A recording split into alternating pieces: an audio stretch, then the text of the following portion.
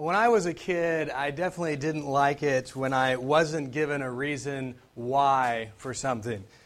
My parents would tell me to do something or they'd tell me not to do something. And, the question I would always ask is, why? And they gave me a response that maybe you give to your kids. Their response was, because I say so. I didn't like that response. How many of you parents here just use that response? Growing up as a kid, I hated that response, and now I'm a parent, and I'm using that response, so, shame on me. But when my parents responded, because I say so, I would usually ask that question again. Well, why do you say so? Why is it that it has to be done? And usually they wouldn't give me the reason why. They would often just respond with saying, because I'm the boss. Now, usually I would just kind of stop right there, but sometimes, I felt like a little more daring or maybe a little more foolish, but then I would say, well, why are you the boss? And I never got an answer to that question. Then it was just discipline right after that. But as I've gotten older, I still don't like it when I don't know the reason for why. I want to know why someone does something, why something works the way it does, why I should or shouldn't do a certain thing. And anyone else here like to know the reason why, or are you just kind of content, it's okay, I don't need to know. And personally, that's something that I really like. And because I like to understand why, I love Easter. Now you might be thinking, what does that have to do with Easter? What does the fact that you love to know the reason why have anything to do with the Easter account? Well, I'm going to tell you, because I say so. Just kidding. See, I could use that. See how annoying that is? As parents, well, I'm going to try to stop. Let's see. Give a little more reason. The reason it has to do with Easter is because the biblical account of Easter gives the reason why to so many important things about God. If we don't have the Easter account, we're left with these questions of why when it comes to God, when it comes to some of the most significant things about God. The Easter account answers those questions for us. And that's why I love Easter. I love this for many reasons, but it's one of those reasons because it ties together some of the most important questions that you ask as you encounter the Scriptures. Christmas is the other main holiday as Christians that we celebrate, and most people, if you ask them what Christmas is all about, they would talk about, baby Jesus. But it's more than just a celebration of the birth of Jesus. It's the incarnation of Christ. When I speak of the incarnation, I'm referring to God becoming one of us. It's an amazing, miraculous thing. It's something that as Christmas time, we'll get into more. But God becoming one of us, born as a child, becoming man, and it's just a great thing to comprehend. But the incarnation of Jesus brings up a huge question, why? You hear about the baby being born, you hear about God becoming a man, and the question then becomes, well, why? Why did God choose to become one of us? Why did God choose to become a baby? Why did God leave His throne in heaven and come down here and dwell on earth with us? Well, the answer to that question is revealed in the Easter account of Scripture. The very important question of why did God come? Why did God choose to do this? What was His purpose? It's all revealed as we come to the end. As we come to the end of Jesus' life, as we come to the Easter account, we're revealed the answer why. And this is one of the reasons I love to celebrate Easter, and this is why I'm excited this morning to reveal this truth. Why did God come? Why do we celebrate Christmas and focus on that? Why is that so significant? Why is it important? Why did He come? What was His purpose? Well, we're going to be looking at that this morning. Now, as many of you know, the Easter account starts with Jesus' death. So one of the main reasons why Jesus chose to be born, why He came as a baby, why He came to this earth was ultimately to die. Now you may be thinking that's kind of an odd purpose. So God became one of us just to die? Well, it's a good question that we're going to focus on. Jesus died on a Friday, and we refer to it, you probably thought of this, maybe heard of this just a couple of days ago. We refer to it as Good Friday. Growing up, I always thought that was a very odd thing to say. Why do we look back on the day Jesus died and call it good? Why is that day good? Why would we associate goodness to the death of Christ? Now, I'm sure most of you here have a loved one, someone that you were close to that died. I remember my grandmother very vividly the day that I was told that she died. We were very close. She lived with us for most of my life. She died when I was 13. I remember the day. It was a Wednesday. I got home from school. My parents are there. They're crying. I knew, she had cancer. I figured, the worst had happened. And, on that day, they told me that she had passed away. And I don't look back on that day and refer to it as Good Wednesday. I don't look back on that day and think of it as something good. It was bad. It was a horrible day. It was a day full of sadness and grief because someone that I love so dearly passed away. And so it's interesting that we, as Christians, we look back on this day that Jesus died and we call it Good Friday. Well, what was good about Jesus' death?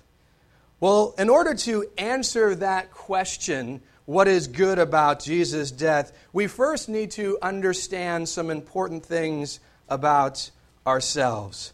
We need to understand two answers about what the Bible reveals about you and I. The first thing that we need to understand about ourselves is told to us in Romans chapter 3, verse 23. It says, "For all have sinned and fall short of the glory of God."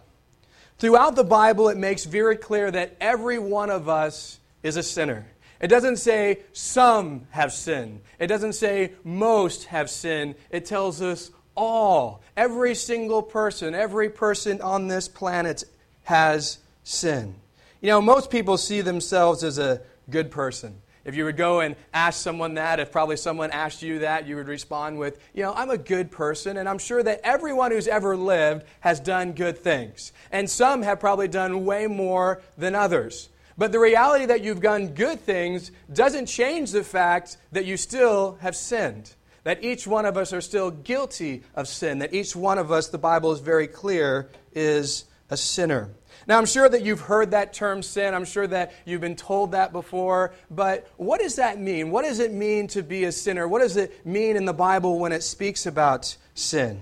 Well, it's actually a very interesting term that the Bible, as we see that word sin in the Bible, it means to miss the mark. Ultimately, speaking of to miss the mark of God's perfect standard. Now, this Greek word that's translated sin was actually an archery term. See, in archery, you have the perfect standard, which is the bullseye. And if you were to miss the mark, then you miss the bullseye. You haven't attained what you were meant to attain, and so you wouldn't have won the archery event. Well, God is the one who has established what the mark is. He's the one who determines what the standard is that you and I are supposed to live by. God is perfect, and the standard that He has placed before us is perfection. He is the one who's revealed, here is my standard. It is a perfect standard. And anything that does not meet that perfect standard, anything that doesn't meet that perfect standard misses the mark of what God has established. Now, I could list off a bunch of sins like murder and covetousness and adultery and lying and cheating, and we could go on. And those are all definitely missing the perfect standard of God. But ultimately, it's not just those big sins that we think of. It's anything that misses that perfect standard is considered to be a sin.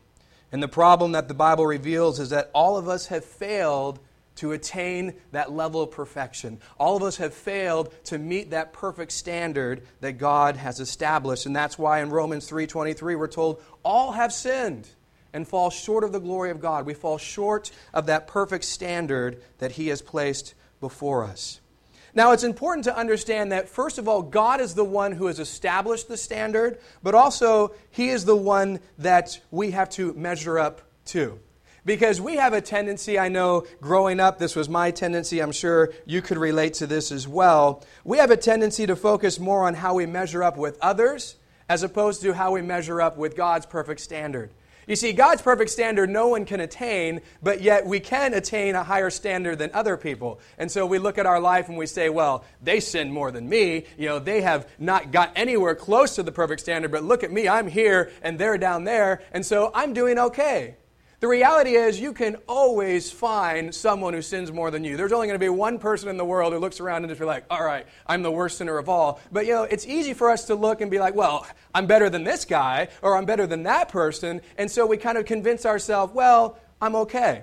Or we kind of listen to the world's philosophies and ideas about what the standard of sin is, and that standard continues to drop, and so we think, well, I hold to a higher standard than they do, and so I should be good with God. Well, that is something that is very dangerous, something that many people fall into, and they miss the reality that the standard is set by God, and that is a standard that He holds us to. And so if your standard is, well, I do better than others, or your standard is what the world says, then you have a problem. The Bible says none of us have obtained the standard that God has established, and don't convince yourself otherwise. The reality is we've all sinned. We're all in the same boat. Doesn't matter if you've done a little better. None of us have obtained perfection. None of us have reached that standard. We're all in this same boat of we're sinners before a perfect God. And something we need to understand is we're not judged by how we measure up to others. We're judged by how we measure up to that perfect standard of God. So that's the first thing we need to understand about ourselves. The Bible's very clear. All of us are sinners. All of us have not met that perfect standard that God established for us. The second thing we need to understand is what our sin has done to us. Okay, we recognize we're all sinners. We've all done things that are wrong, but what does that do? What's the big deal? I mean, okay, I have some sin, but what does that bring to my life? In Romans chapter 6, verse 23, it says, "For the wages of sin is death." A wage is something that you earn. As you have a job, they give you a wage, you've earned it, you've worked, you get what you earn. Well, the Bible is here telling us the wage of our sin, what our sin has earned us, is death. And this is really ultimately speaking about a spiritual death.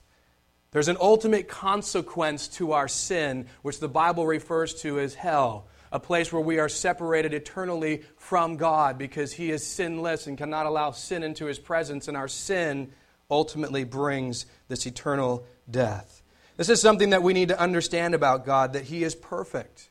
He's holy. He's sinless. And because of that, He cannot allow sin into His presence. And because of that, our sin has separated us from God.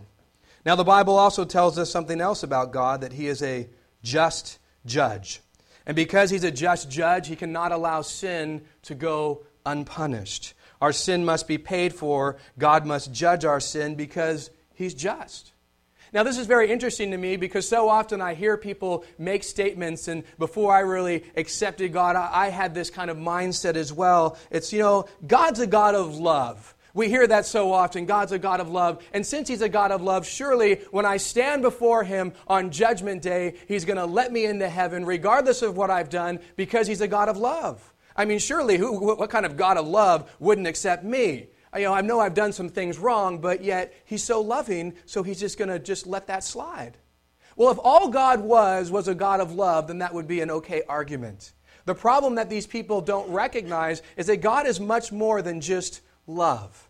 We're going to see how His love interacts with the other things that He is, but God is also perfect, holy, righteous, and because of that, He cannot allow sin into His presence. As He's standing there and you say, well, you're a God of love, let me in as a sinner. And He says, I can't, because I am holy, and I cannot allow that sin in my presence. Another thing that God is He is a just judge.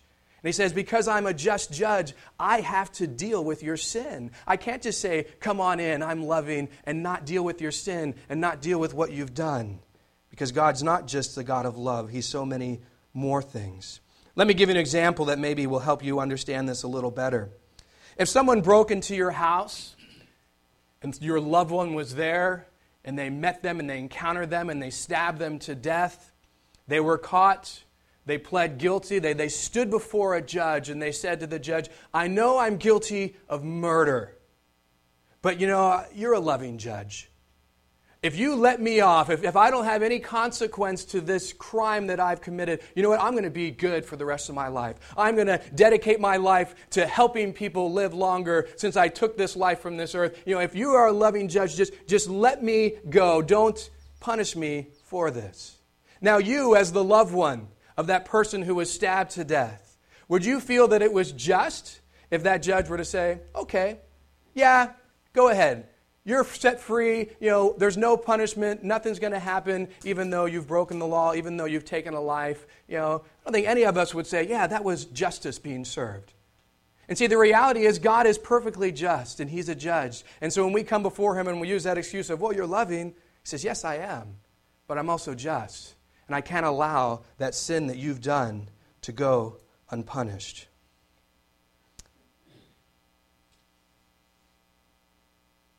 And God is holy. Because of that, He cannot allow sin into His presence. And so we're faced with quite a big problem. Hopefully this picture will give you a little better understanding of the problem that each and one of us face. The first problem that we already looked at is that we're sinners. And our sin has done two horrible things to us. First, it has separated us from God. Because He's holy, He cannot allow sin into His presence, and so our sin has given us that separation. But also, our sin has brought God's judgment upon us. The judgment that the Bible speaks of, which is hell. A place of eternal punishment and separation from God. Now that is the bad news. The bad news that we have to come to grasp about ourselves. We're all sinners, and that sin has brought two horrible things to us. Separation from God and God's judgment upon us. And those are the two things we have to understand before we can understand the answer to the question, what was good about Jesus' death? Because if I just go into, let me tell you what was good about Jesus' death, without having a recognition that I'm a sinner, without having the recognition that my sin has separated me from God, without having a recognition that God must judge my sin, I'm not going to understand what was good about Good Friday, good about Jesus' death. So we need to start with that premise. God is a God of love. He loves every person in this world. He knew that our sin has separated us from Him. Our sin has caused Him to judge us. But since He loves us so much, He came up with a plan to be able to redeem us of our sin, to pay for our sin, because He recognized our sin keeps us from Him. Our sin must be judged. And so He says, you know what? I'm going to come up with a way to deal with the sin in your life. He loves us so much that His plan was to come Himself, to give His life, to take our sin upon Himself. And He could do it now without denying His justice, without denying His holiness, without denying His perfection. He was able to come up with a plan to be able to keep who He is intact and still demonstrate His love towards us, who He loves so much. And that is when He did, when He sent Jesus as a baby to be born in Bethlehem, to become one of us. But not only did Jesus become one of us, He lived a sinless life. He kept that perfect standard. He was the only one to keep that perfect standard that none of us have ever been able to keep. And He did that so that He could pay for our sin. After living that sinless life, Jesus did the most important thing of all. He took our sin upon Himself. He took the judgment of our sin upon Himself as He went to the cross and gave His life for you and for me so that we could escape the judgment that we deserve. Well, you say, when did Jesus do this? When did this happen? Well, there are two important scriptures to think about. First is Romans 5:8. But God demonstrates His own love towards us, and that while we were sinners, Christ died for us. 1 Peter 3:18, for Christ also suffered once for sin, the just for the unjust, that He might bring us to God, being put to death in the flesh, but made alive in the Spirit. When did Jesus do this? When did He take our sin upon Himself? When did He take the judgment? He did it when He died on the cross. Now, I think something important to understand is the reason Jesus was nailed on the cross, the reason that Jesus was killed wasn't because the Romans forced Him to do it. It wasn't because the religious leaders wanted it to happen. Jesus could have stopped them from crucifying Him at any point in time that He decided.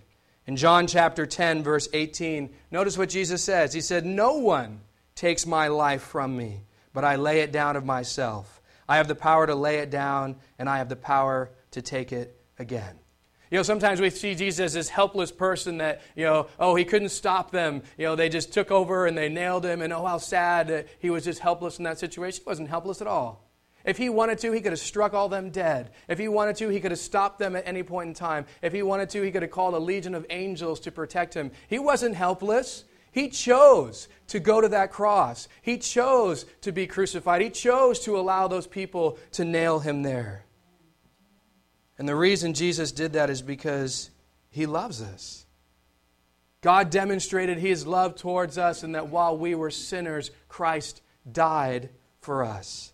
You know, it wasn't nails ultimately that held Jesus to the cross. It was his love for you and me. His love for you and me is what kept him there. His love for you and me is what enabled him, what drove him. In the Garden of Gethsemane, he prays to the Father, if there's any other way to redeem mankind, let's do that. But not my will, but yours be done. He recognized this is the only way, and I'm going to do it because I love the world. I love the people I'm giving my life for. You see, the problem is that we're sinners, which separates us from God and brings the judgment of God upon us because he's a just judge. But God had a remedy, a way to save us from our sins and the judgment that it brings. And the remedy is the cross. The remedy is Jesus' death for our sins. And as you can see from this picture, the cross of Jesus ultimately bridged that gap of separation. We are separated from God because of our sin, but Jesus paid for our sin so that we could now have a relationship with God again. That judgment that was upon us because of our sin has now been dealt with at the cross, and we no longer have to go to hell. We can now go to heaven. We can now be with God because of what Christ has done on the cross for our sin. So our problem is that we're sinners, which separates us from God and brings the judgment of God upon us because he's a just judge. But God had the remedy.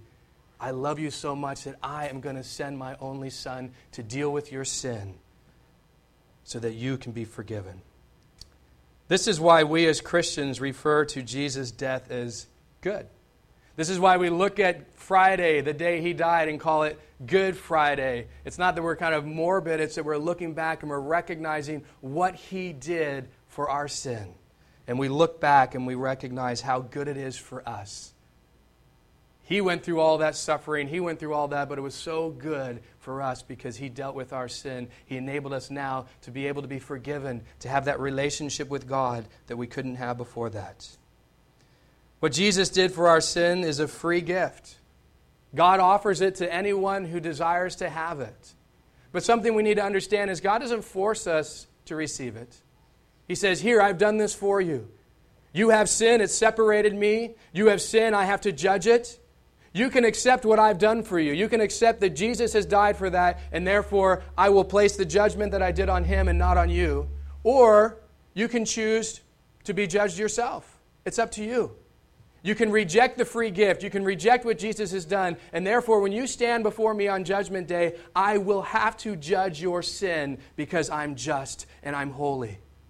And if you accept what Jesus has done, when you stand before me on Judgment Day, you will be able to say, I have accepted Christ and what he has done, and so therefore you can accept me because you poured my sin upon him. You poured my judgment upon him. But it's your choice. God gives it freely to you. You can choose what Jesus has done or you can reject it. But understand that one day you will die. One day you will stand before him. And on that day, you're either going to stand by yourself and say, I have to take the judgment of my sin, or you're going to stand with Christ and say, he paid for it. I believed in him, and therefore I'm going to be able to be accepted because of it. The most famous and most quoted verse in all of Scripture, John 3:16, for God so loved the world that he gave his only begotten Son, that whoever believes in him should not perish, but have everlasting life. God loves you so much that he freely gave his Son to die on the cross for your sin. And he did it so that you wouldn't perish in hell, but that you could have eternal life with him in heaven. But notice, in order for this to happen, it says you must believe in Jesus. You must believe in what he did for you. You have to make that choice. Now you might be thinking, how can I be confident that Jesus is who he claimed to be? How can I be confident that Jesus truly was God? How can I be confident that he has the power to save me from my sins? Well, that's another reason I love Easter. Because death is just the start of the story. 3 days after Jesus died, we have the greatest miracle, the most important and significant event in all of history. Jesus rose from the dead. He rose from the dead and He conquered sin. He conquered death. And these are the two main reasons why resurrection is so important. The first reason resurrection is so important because it proves that Jesus is who He claimed to be, God. Romans 1:4 said, Jesus Christ was declared to be the Son of God with power according to the Spirit of holiness by the resurrection from the dead.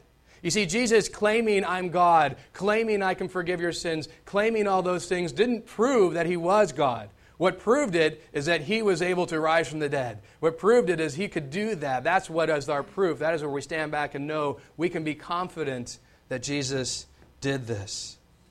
The second reason why the resurrection is so important is because it proves that Jesus conquered another enemy of ours, which is death. Romans 6:9 and 10 says, knowing that Christ, having been raised from the dead, dies no more. Death no longer has dominion over Him. For the death that He died to sin once for all, but the life that He lives to God. When Jesus rose from the dead, He conquered not only sin, but He conquered death. Every one of us is going to die. No one is going to escape that. And, something worse than physical death is eternal death, an eternal separation from God. But since Jesus conquered death by His resurrection, we can be confident that if we place our faith in Him, that we too can conquer that death, that separation. Jesus says in John 11:25 and 26, I am the resurrection and the life. He who believes in me, though he may die, he shall live. And whoever lives and believes in me shall never die. Do you believe this? Jesus says, I am the resurrection and the life. If you believe in me, you might die physically, but you will not die spiritually. You will not go and have an eternal separation from me in hell. Do you believe this? That's a very vital question that He poses. Do you believe I've done this? Do you believe that I am the resurrection and the life? The question that we have to answer for ourselves. Jesus says something else very important about Himself in John 14:6. He says, I am the way, the truth, and the life. No one comes to the Father except through me. What Jesus says here is so important to understand. He says, I am the way, the only way to the Father. I am the truth. I am the life, the only way to eternal life. Now, we live in a world where, there's so many paths to God. There's so many paths to heaven. There's so many paths to eternity. Well, that's not what the Bible teaches, and that's definitely not what Jesus said. He says, there's one way, and it's through me. I am the only way to God. It is through accepting what I have done for your sin on the cross that you will be saved. There's no other path. There's no other way. It's not your good works. It's not believing in this or that. It's only when you place your faith in me that you can have eternal life. I am the way. I am the truth. I am the life. No one comes to the Father except through me. If you want to be forgiven of your sins, if you want to escape the punishment of your sins, there's only one way for that to happen, and that is to place your faith in what Jesus Christ has done for you on the cross. Romans 10:9 and 10 tells us how we do that. If you confess with your mouth that Jesus is Lord and believe in your heart that God raised Him from the dead, the Bible says you will be saved. For with the heart one believes unto righteousness, and with the mouth confession is made unto salvation. If you want to be saved of your sins, if you want to have a relationship with God, He says all you need to do is confess with your mouth that Jesus is Lord, that He died on the cross, believe in your heart that He raised from the dead, ask Him to forgive you of your sins, and the Bible says you'll be saved. There's a promise, a wonderful promise. Not only will you be saved of your sin, you'll be given that opportunity now to have the relationship with God, not only in this life, but for all eternity in heaven. You see, the Easter account answers this very important question. Why did Jesus choose to come and be one of us? Why did He choose to leave His throne in heaven and dwell as a man on earth? He did it ultimately to live a sinless life, to die for our sins, to take the judgment that we deserve, because God loves you so much. He wants a relationship with you, and He made it possible for that relationship to happen. But He says the only way it will happen, He's done everything on His end. Now He just says, you just have to accept it. Here's the free gift. You have to believe it. It's your choice now. I leave it with you. You can reject it if you want to. You can choose not to accept it. You can choose not to believe in me. But one day you will stand before Him. The Bible says every knee will bow and tongue confess that Jesus is Lord. In Revelation 21, we have us standing before the great white throne judgment of Jesus Christ, and He is going to judge us. But those who have accepted Him, we're told that our names are written in the Lamb's Book of Life, and all that we've done, we're not going to be judged for. It's going to be dealt with at the cross, and then we're going to be allowed into heaven. But everyone else, books are going to be open, and everything that you've ever done, any sin that you've ever done, when you have not reached that perfect standard of God, is going to be placed there before you, and He is going to judge you for each one of those things, and the judgment ultimately will be hell. This is why Easter is so important to us as Christians, because we take time to celebrate the fact that God did what was necessary to keep us from having to be judged for our sins. He took it for us. He rose from the dead to conquer sin and death. And it's a wonderful celebration, something that is so dear to those of us who have accepted its heart, and it's an opportunity for those who have not. Let's just take a moment just to be quiet before the Lord. I just want to, you can just thank Him, but just really ponder what He's done for us. And we'll just take some time, just close your eyes and just get quiet before the Lord.